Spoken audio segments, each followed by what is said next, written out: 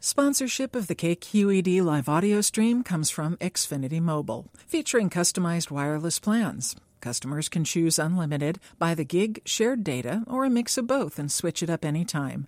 Learn more at xfinitymobile.com.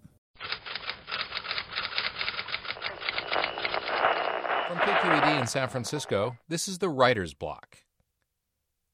Random House Audio presents Yes, Chef, by Marcus Samuelsson. Read for you by Marcus Samuelsson. Part 1. Boy. 1. My African Mother. I've never seen a picture of my mother. I've traveled to her homeland, my homeland, dozens of times. I met her brothers and sisters.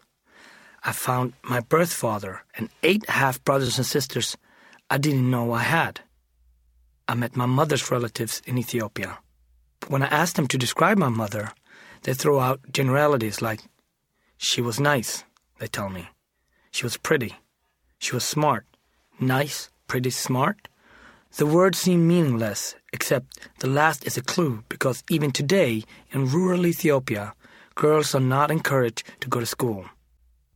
That my mother was intelligent rings true, because I know she had to be shrewd to save the lives of myself and my sister, which is what she did, in the most mysterious and miraculous of ways.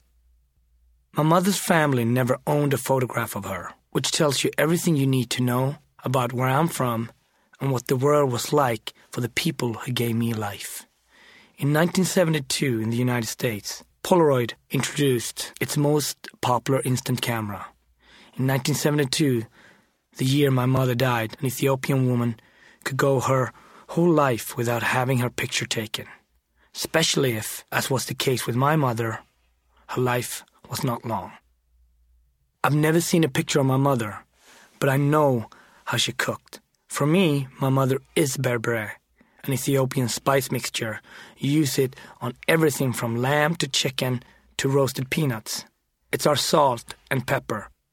I know she cooked with it because it's in the DNA of every Ethiopian mother. Right now, if I could, I would lead you to the red tin in my kitchen, one of dozens I keep by my stove in my apartment in Harlem, filled with my own blend marked with blue electrical tape and my own illegible scrawl. I would reach into this tin and grab a handful of red orange powder and hold it up to your nose so you could smell the garlic, the ginger, the sun-dried chili. My mother didn't have a lot of money, so she fed us shiro. It's a chickpea flour you boil, kind of like polenta. You pour into hot water and add butter, onions, and berbere. You simmer it for about 45 minutes until it's consistency of hummus, and then you eat it with injera, a sour, rich bread made from the grain called teff. I know this is what she fed us, because this is what poor people in Ethiopia eat. My mother carried the chickpea powder in her pocket or bag. That way, all she needed to make dinner was water and fire. Injera is also portable, so it's never wasted. If you don't finish it, you leave it outside, let it dry in the sun, then you eat it like chips. In Mecke, the small farming village where I'm from, there are no roads. We're actually from even a smaller village than Mecke, called Abragodana. That doesn't exist on most maps. You go to Mecke, you take a right in the middle of nowhere, walk about 5 miles, and that is where we're from. I know my mother was not taller than 5 feet, 2 inches, but I also know she was not delicate. Those country women in Ethiopia are strong because I walk everywhere. I know her body because I know those women. When I go there now, I stare at the young mothers to the point of being impolite. I stare at those young women and their children, and it's like watching a home movie that does not exist of my childhood. Each woman has a kid who might well be me on her back. The fingers of her right hand are interlocked with another slightly older kid, and that kid is like my sister.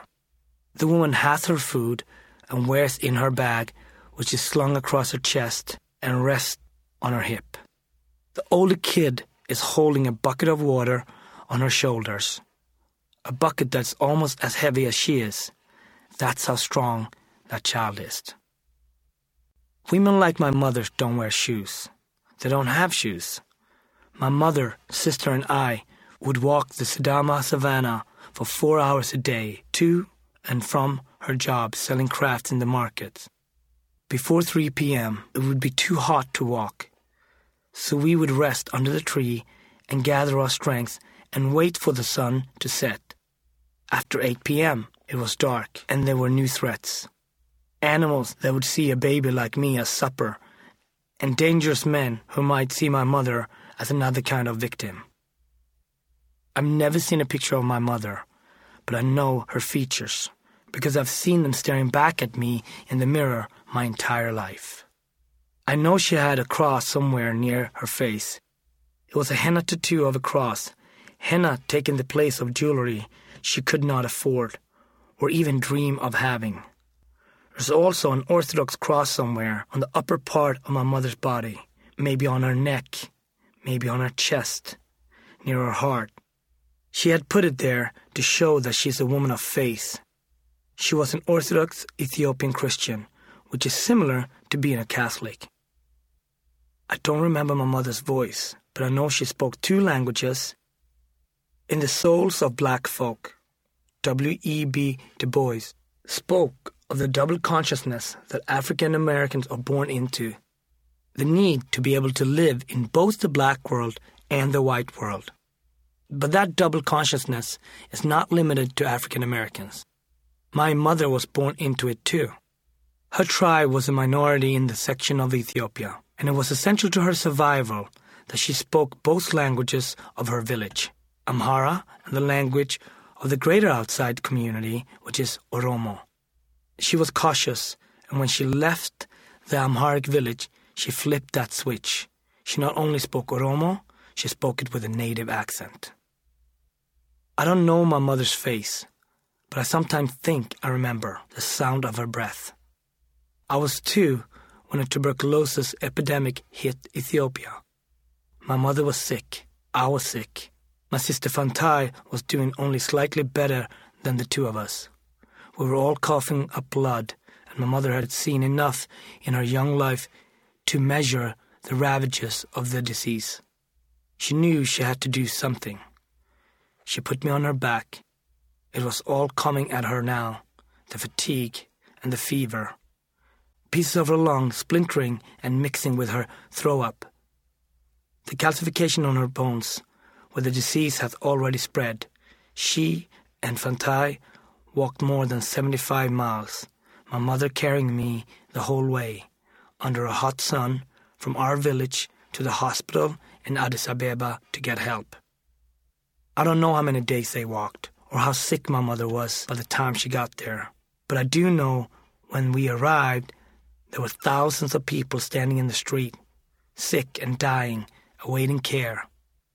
I do not know how my mother managed to get her through the lines and into the hospital. I do know that she never left that hospital, and that perhaps it was only by the miracle of that henna cross that Fantai and I got out alive. Today, in the dead of night, when I should be sleeping, I sometimes imagine the breath of the woman who not only gave me life, but delivered me from death. I sometimes reach in to that tin by my stove and take a handful of bearberry, sift it through my fingers, and toss it into the pan. I watch my wife cook, and I imagine that I can see my mother's hands.